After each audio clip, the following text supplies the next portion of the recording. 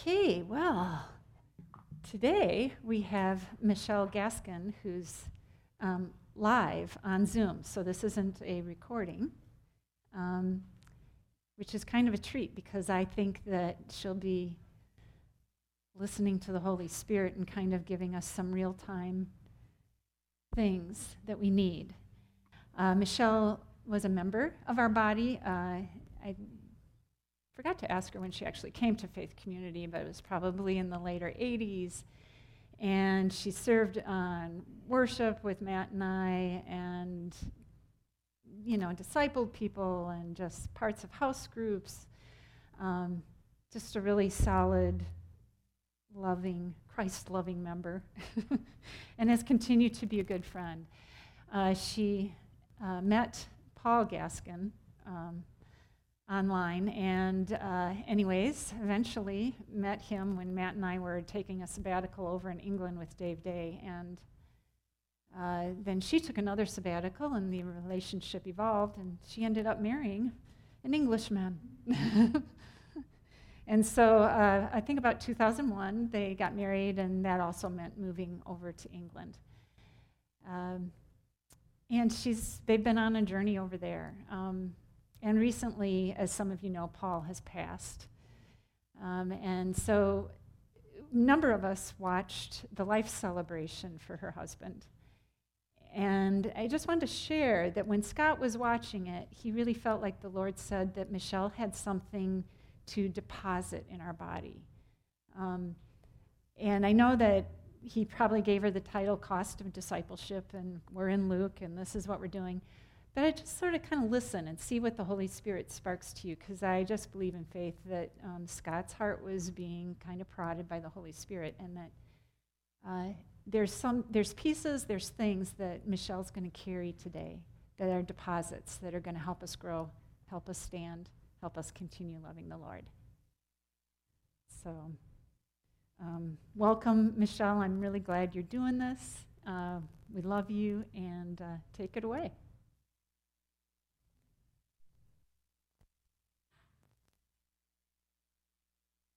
Okay, can you hear me?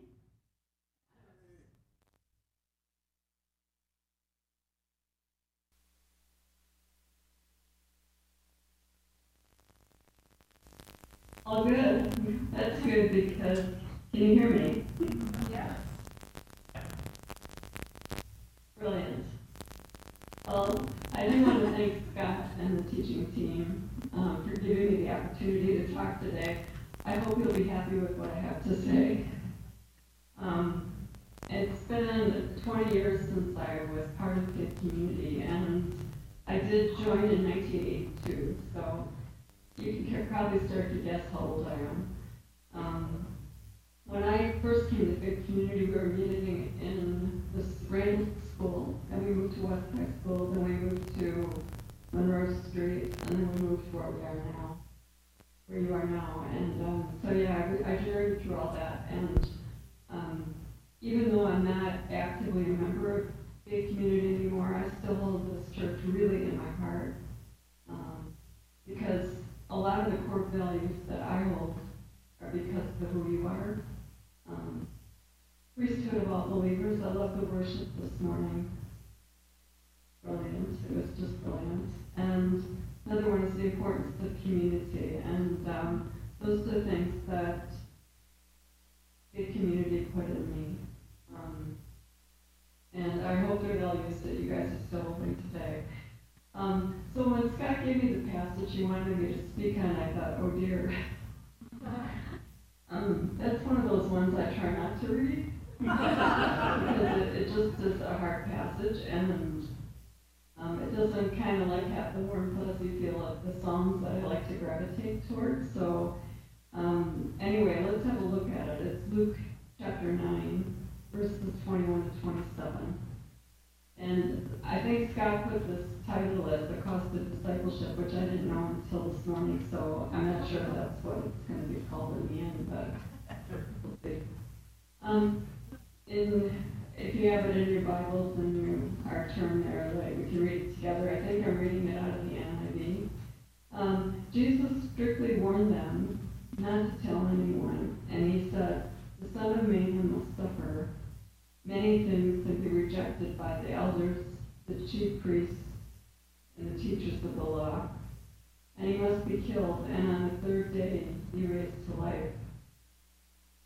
Then he said to them all, whoever wants to be my disciple must deny themselves, and take up their cross and follow me. For whoever wants to save their life will lose it, but whoever loses their life for me will save it.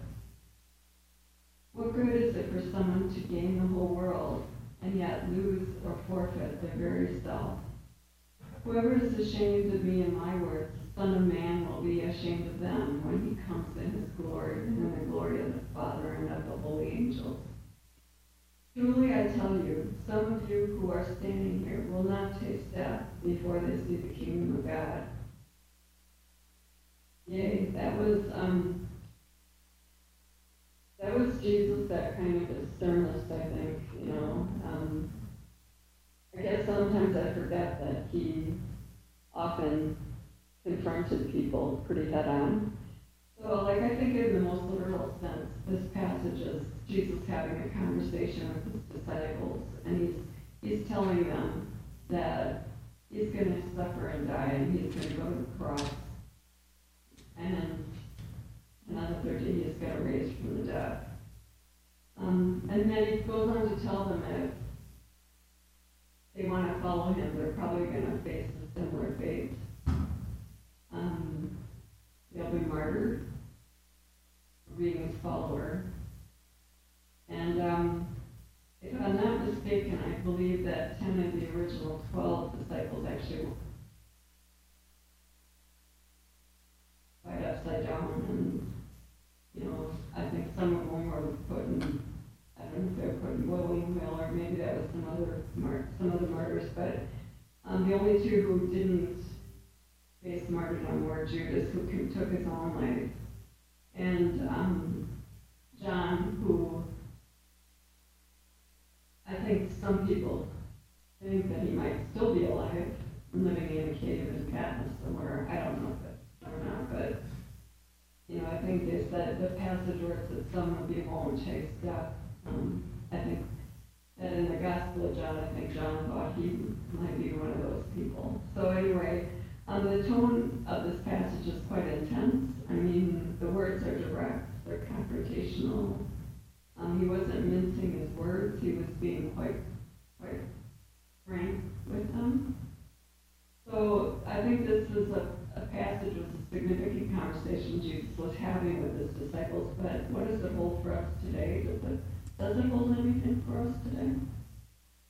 And as I've been looking at the passage, I'm pondering it, I've been thinking about it a lot, and I have questions that come up, and that's kind of my thought process. Sometimes I probably learned that from my husband, who, before we'd have a cup of coffee in the morning together, he probably had 1,000 million thoughts, and most of them were fairly brilliant.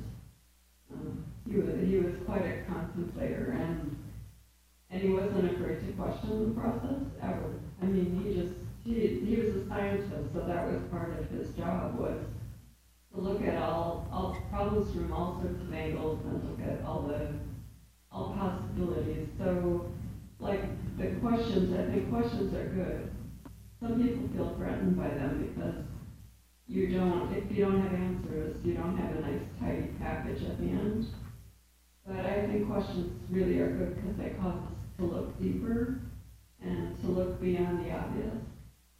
So one of the questions I had as I looked at this was, if Jesus went to the cross and he died and he conquered death and he conquered sin and sickness and he rose from the dead, why would he tell us to pick up our cross? Didn't he already do that?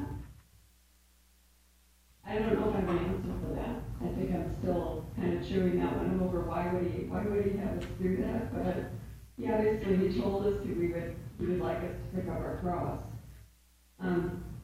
Sorry, I'm turning my page over. There we go.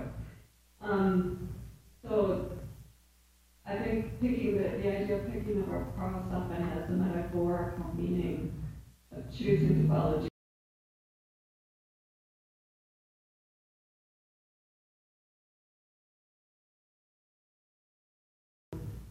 think that the idea of following Jesus is an everyday thing.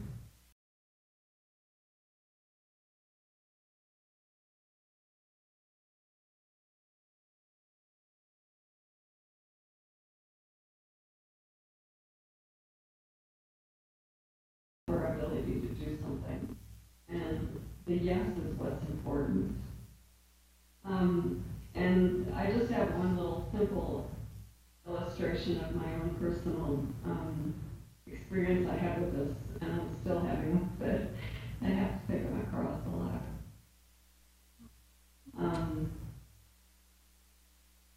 I felt like the Lord told me that He wanted me to befriend somebody, and I didn't want to.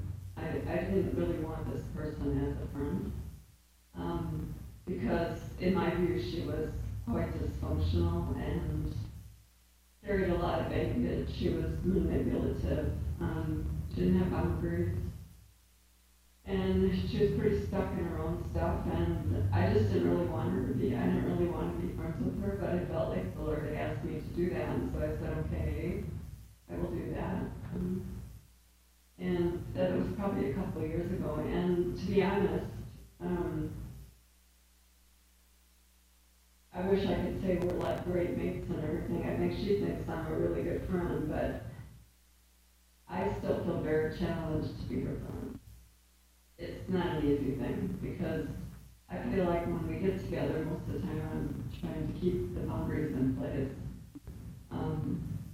and to deflect off the manipulation. But because, and I'm not really sure, I may never know until I get, go to the other side of the veil, why Jesus feels it's important that I am her friend. And until He says I don't have to be anymore, I will continue to try to do that. Even though I don't even feel very successful at it, I don't feel like that great of a friend, because it's not a natural relationship or a natural, I don't feel like we have a lot in common. But it's important to Him that I said yes. And this is a little cross. I mean, it's not a very big one at all. It's just a little cross. But He wants me to carry that. And as I was also preparing for this talk, I had a couple other passages that kind of came to mind, and I felt like they were important to kind of connect with the idea of carrying a cross. So one of them is Galatians 2:20, which you're probably very familiar with, but I'd like us to look at it. This is coming from the Passion Translation, and I don't know if you're familiar with it. We're in the U.S., but I know it's very popular in the U.K. right now. It says in Galatians 2:20 from the Passion, "My old identity has been co-crucified with Christ and no longer lives. And now the essence of this new life is no longer mine, but the Anointed One lives His life through me. We live in union as one. My new life is empowered by the faith in the Son of God, who loves me so much that He gave Himself for me, dispensing His life into mine." So, I don't know, that just really kind of hit me that, my old identity was crucified with Christ. It no longer lives, but it's about our being one with Him. That when we connect this, giving ourselves to Him, we are not in it alone. He lives in us, and He gives us the power and the strength to pick up our cross and follow Him daily. I mean, I find that incredibly encouraging, because the thought, could I pick up a cross physically? Probably not. And some of them in the spirit feel even heavier than that. And there's no way that, even if I'm willing to, there's no way I can pick it up. So it's been a great encouragement and comfort for me to know that He will pick it up with me, and He'll walk with me in it. I don't have to do it alone.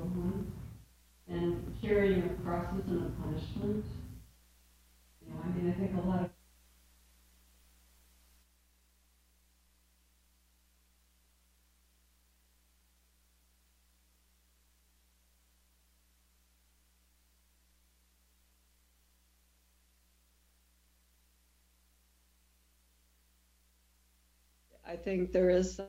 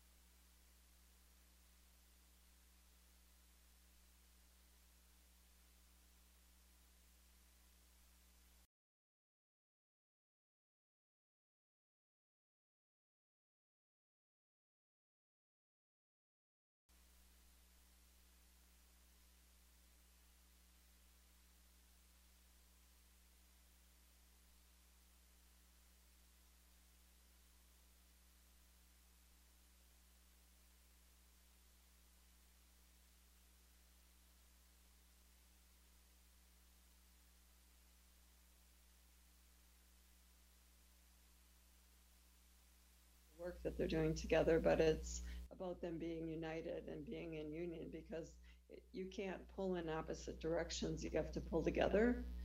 Um, so, so that's another verse that came to my mind about this passage. And I think it's really, really, really good because, you know, the two animals work as one, but they're united. It is about union. So we're not alone. God is good. This is good news. We're one with him. 1 Corinthians 6:17, one of my favorite verses. He who is joined with the Lord is one spirit with him. It's like we're like two pieces of paper that are glued together. And you can't tear that apart without destroying either piece of paper. They don't come. You know, we're one with him, and that's a commitment he's made to us. So when we say yes to him, he's already there with us. So I'm going to just share a bit of my journey with you over the, you know, hopefully it'll be encouraging. It may be enlightening. It might be challenging. I don't know. You might find that some of my strategies would not be things that you would ever think of doing or that you may even agree with. But that's okay. I think we're all big people and we can make room for each other and honor each other in it. And I honor your journey. I hope you honor mine. It hasn't been an easy couple years. In 2018, my husband Paul was diagnosed with Parkinson's disease / multiple system atrophy, which is a horrible disease. It basically was Paul's body shutting down. And I saw him go from being a pretty much a healthy person to just saw him deteriorate, particularly over the last years, to someone who couldn't move from the bed to the chair. He had difficulty speaking, and he had really hard times swallowing. And basically his quality of life was just really not good. It was very hard. And when he became unwell, what happened was that I then became not only his carer, primary carer, which was hard, but it was also privilege. You know, I mean, that's part of the vows you take when you get married, for better or for worse, in sickness and in health. And so it was a privilege to be able to do that, but at the same time, it was hard. It was overwhelming at days. And, you know, I was not just his carer, but I was also I became the only one who cooked, unless someone brought us a meal. You know, I had to oversee the garden, and I had to oversee all the cleaning and, you know, everything that was related to the house. I was now responsible for. And my plate felt really full. Yeah, it just felt really full. And then on top of it, last year, I was also diagnosed with a recurrence of cancer. So it just was like, you know, I'm so glad I wasn't walking this alone, because, you know, there's some days I just had to say, I can pick up my cross. No, I can't. Jesus, you're going to have to carry it with me. You're going to have to carry it for me. And I know that he did. So I just wanted to share some of the practical coping things that I did. And I know that we all face different challenges in life, and we all face different things that God asks us to do. And like I said, I don't think it's even our ability to do them. It's more the yes of our heart, that we choose to trust him and follow him wherever that's going to lead. So my first thing that I would say is that God's good, and that every thought and every intention of his heart toward us is good. He never has bad intentions toward us. It's always goodness. It's always good stuff. Yeah. He never has a bad hair day, like me. And he never gets up on the wrong side of bed. He's always in a good mood. He's always thinking good things about us. And one thing I've done in the past is I just like to sit on the Father's lap. And I feel like he's, you know, it says in Psalm 139 how all his thoughts toward us outnumber the grains of sand on the seashore. And I like to think of that as like, he's got a photo album with pictures of me in it, and we can sit together and look at those snapshots. They're like the grains of sand. And I can listen to him tell me what his thoughts are toward me. And sometimes we just need to hear that, don't we? We just need to hear, I'm for you. I love you. You're my favorite. You're so special to me. There's nothing I would not do for you. And that's just something that, is something that's so core to what Paul and I were about in the last 10 years. We used to do Father Heart schools around the UK, and helping people to engage with God as Father. And that's my second point, is that God's a good dad. Some of us in our earthly experiences don't have that kind of connection with our Father, because our dads weren't there for us, or they weren't a good dad. And even if they were a good dad, they're not as good as the Father in heaven. And we walked a journey of really helping people to connect. And I mean, even for me, I had to connect, because I found that my own image of God as Father was my earthly father superimposed on God. And as much as I loved my dad, and he was a good father, he was a good provider, he was also very authoritarian. And when he said jump, you said how high. And so when I thought of God as my Father, I thought of him being like the cop in the sky, and the one that would tell me what to do. And, you don't cross that, you just do it. And then as I got to know him as the loving Father, I found out that he wasn't that authoritarian. He was the boss, but he was a loving boss and a kind boss. And so knowing God as Father to me is really a key thing. And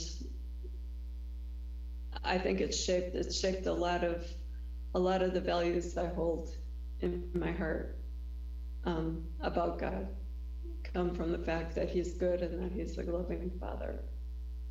And then the third thing for me is that one of the mantras, I know maybe we're not supposed to have them, but it's just a phrase, come from the words of Julian of Norwich, who was a saint, one of the saints of old, who lived in Norwich, England. You can go and see the room that she stayed in. She was kind of a hermit. But one of the things that she said, and all shall be well, and all shall be well, and all manner of things shall be exceedingly well. And when I got my diagnosis for cancer, I just kind of was like, okay, what next, But this thing about all shall be well started to really settle in my spirit. And even as I was kind of praying one night, I was laying in bed and just kind of going, God, what is this all about? And it was kind of like I was in the heavenly place. I was in a heavenly place. I wasn't just on earth, but I was seeing things from a heavenly perspective. And what I saw was the earthly diagnosis, but what I saw was the heavenly blueprint, and it was being superimposed over the earthly diagnosis. And the passage from Psalm 16 about the boundary lines have fallen in good and pleasant places. You have a delightful inheritance. And I just felt like, all shall be well. And I say it to myself a lot.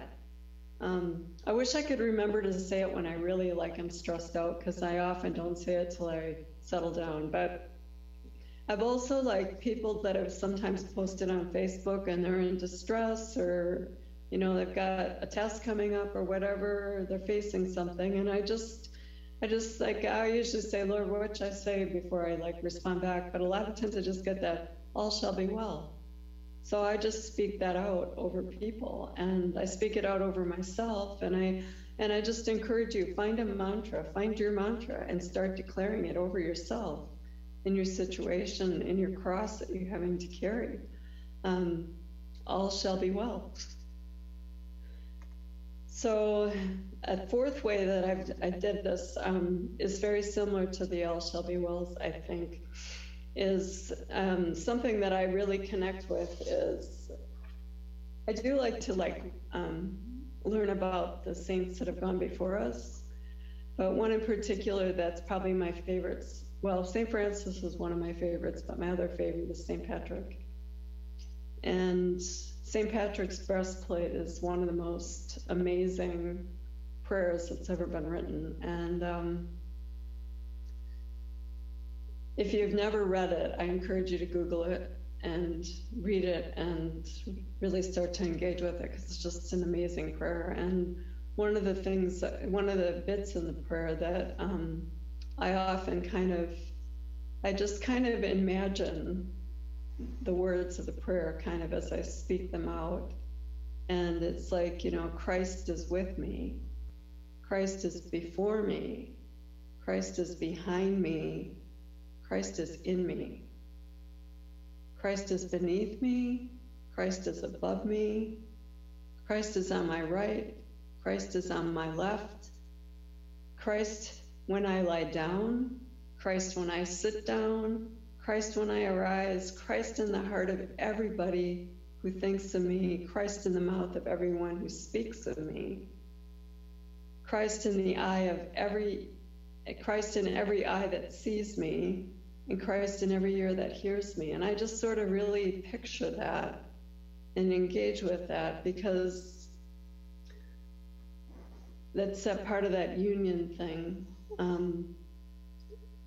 that we're one with him and that we're in Christ. And I think over the last couple of years too, Ephesians chapter 1 has been a really key thing for me.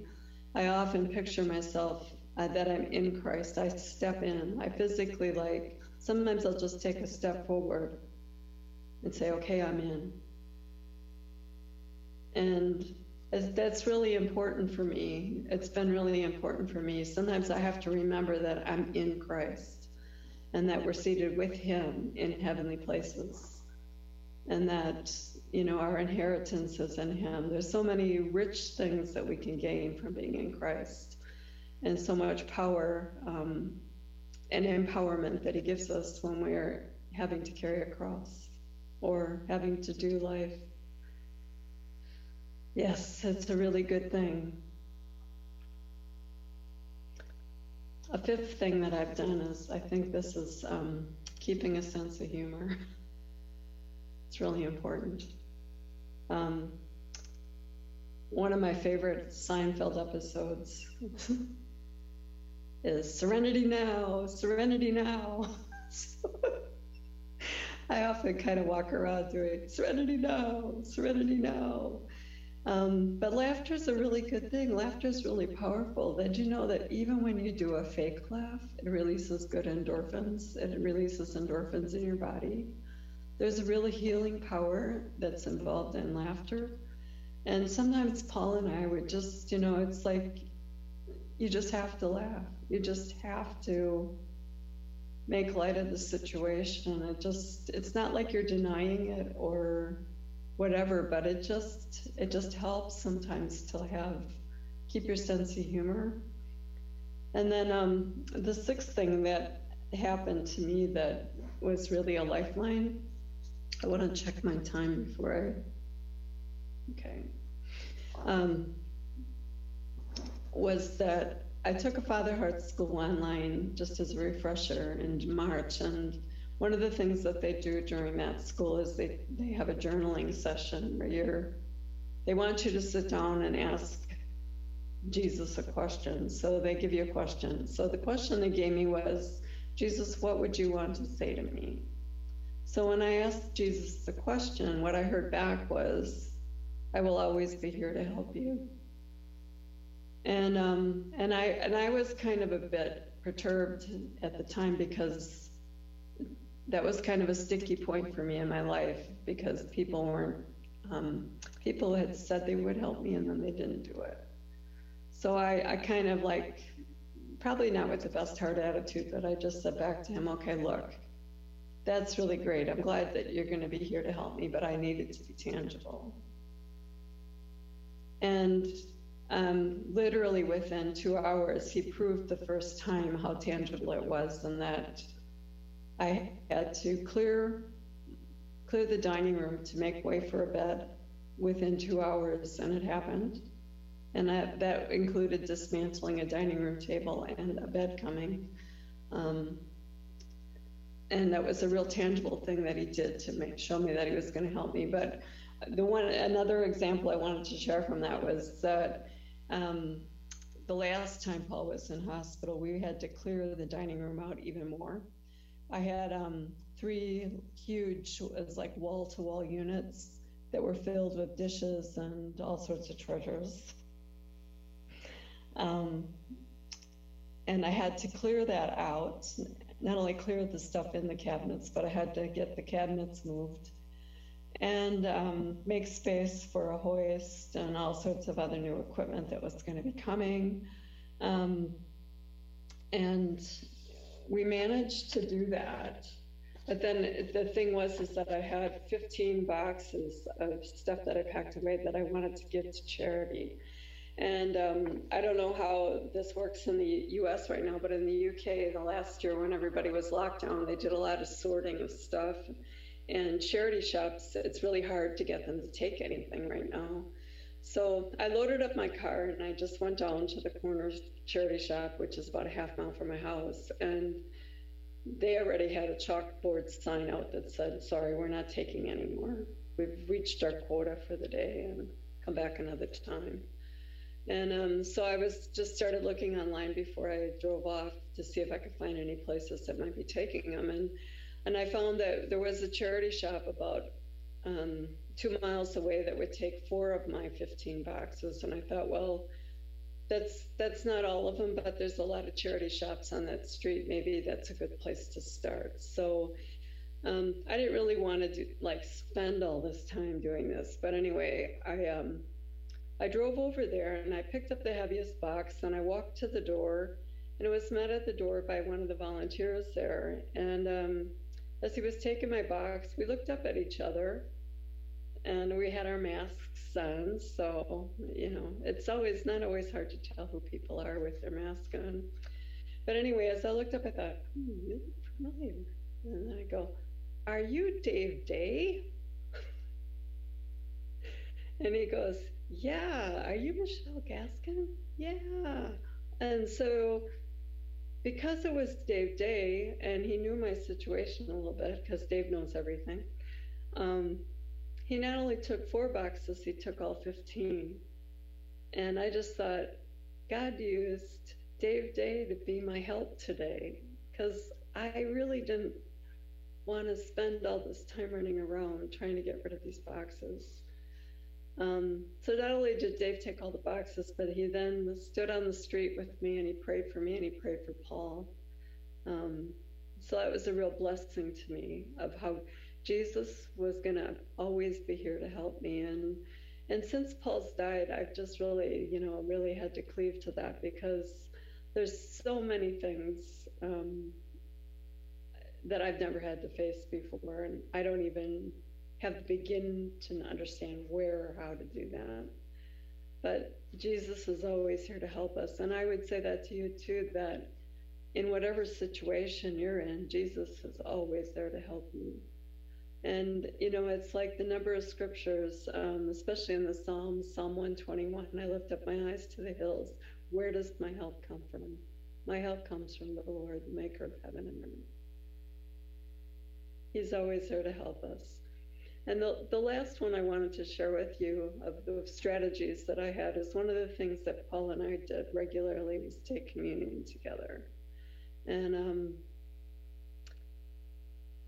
communion is a wonderful thing that God gave us. And I think sometimes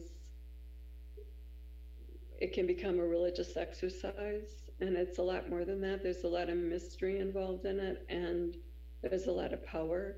And I think even though, we kind of have this thing with the symbols that represent his body and his blood, I think there's something a lot more significant in the spirit that's taking place when we do communion. So one of the things we would use in our communion time together is a prayer that we were taught by our friend Justin Abraham, who lives in Wales. And it's called the prayer of entanglement, or he calls it the kavah. And the idea of entanglement comes from Isaiah 40, verse 31. And that verse is really familiar. I'm sure you all know it. But those who wait on the Lord will renew their strength. They will mount up with wings like eagles. They will run and not be weary. They will walk and not faint. And the word for wait is kavah. It's a Hebrew word, kavah. And most literally what it means is it's the idea of having a weaker rope that's entwined in with a bigger rope so that the weaker rope becomes strong. And isn't that a great picture of our union with Jesus? That we're this little rope, this little weak rope that gets made strong when we're entwined in him. And so the prayer is a kind of a simple confession of our union with him. And so it goes something like this: I entangle into you. Your life is my life. Your strength is my strength. Your health is my health. Your DNA is my DNA. Your joy is my joy. Your love is my love. Your peace is my peace. Wrapped in you I live. Wrapped in you I move. Wrapped in you I have my being. Length of days. Abundant life. Amen. So we're not alone. He's with us, even when we have to bear a cross. And like I said, I don't know about you, but most of them I can't pick up on my own anyway, so I'm going to have to enlist his help. And he wants us, that's the cost of discipleship, I guess, is saying yes to him. And I don't know about you, but I think as I've gotten older, the yes does get easier.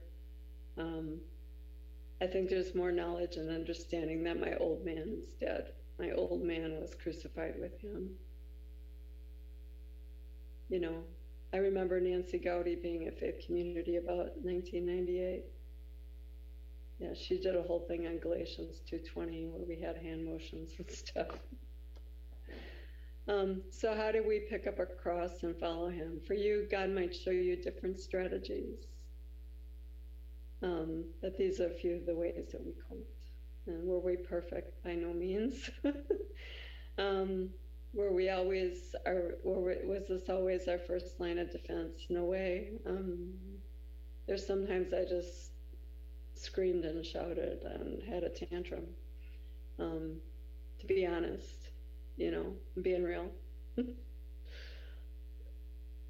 It was overwhelming. There's some days it was just so overwhelming. My plate was so full. I thought, if you put anything more on here, I just can't cope with it. Some days he gave us the grace. Every day was grace, and some days it just wasn't any. But we were never alone in it. He was walking with us in it and helping us to carry our cross.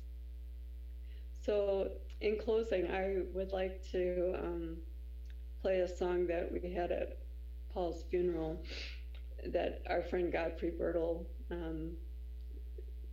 sang, so we could play it at our Paul's celebration of life.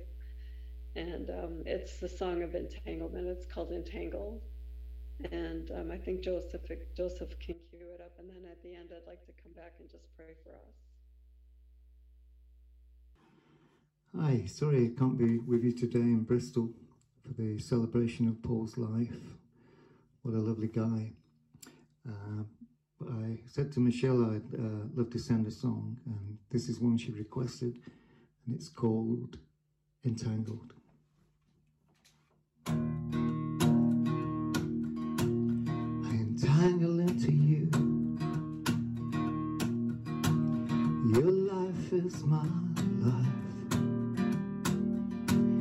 Your strength is my strength. Your health is my health. I entangle into you. I entangle into you. Your love is my love. Your joy is my joy. Your peace is my peace. I entangle into you. They that wait upon the Lord shall run and not grow weary.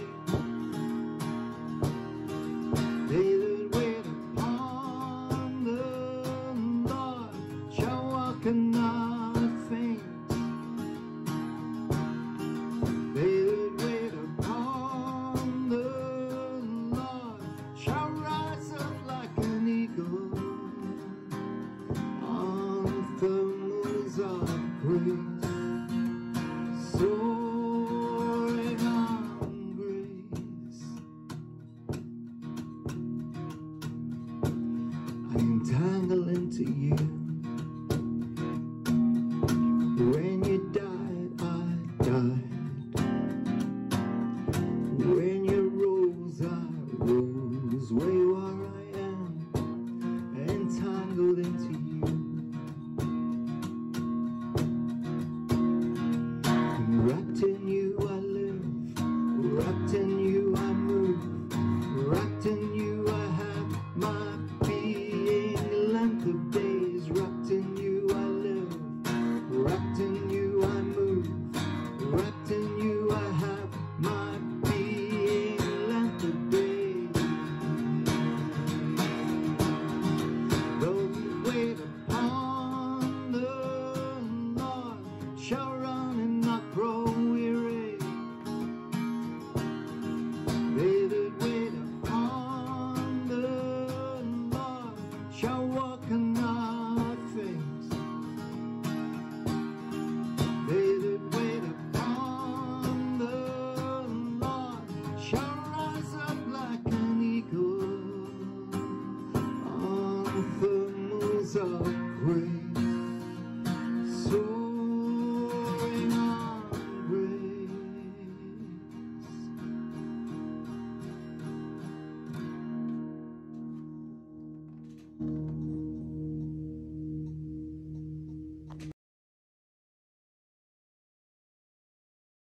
Okay.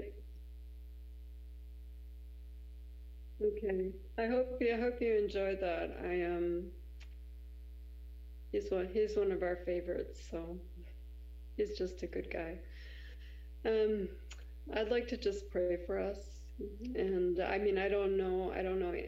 I can't see any of the congregations. I don't know who's there today. I don't know what your circumstances are, what your situation is. But I just want to say, Father, I want to thank you that we don't have to do this alone, that Jesus paid the price for us. When he went to the cross, he took our old nature and we were co-crucified with him. And I thank you, Lord, that he promises never to leave us or forsake us, that we are on this journey with him through life together and into eternity ultimately. But I just want to pray for people right now, anyone that might be struggling with something that just feels way too big, way beyond their ability to pick it up. And just want to ask, Lord, that you would come and be very close to anyone in that circumstance right now, that you would just really show yourself strong in them, that they would know that they're entangled in you, that your life is their life, your strength is their strength, your health is their health, that we're wrapped in you like a blanket, that you totally surround us and encompass us, and that we're completely one in you. I just thank you that you are our strength completely. And just thank you that you want to be there for anyone who's going through a trial right now. In your name I pray, amen. Thank you guys for letting me have this opportunity to talk this morning. I hope I landed something. Michelle, thank you. Sorry.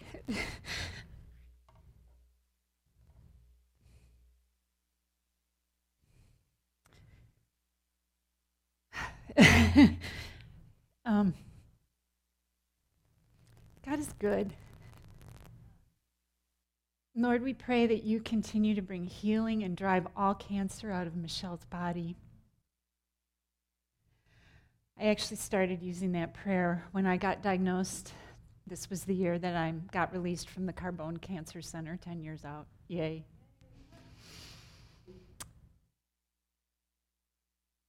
There's things that are coming, and we aren't necessarily going to avoid adversity.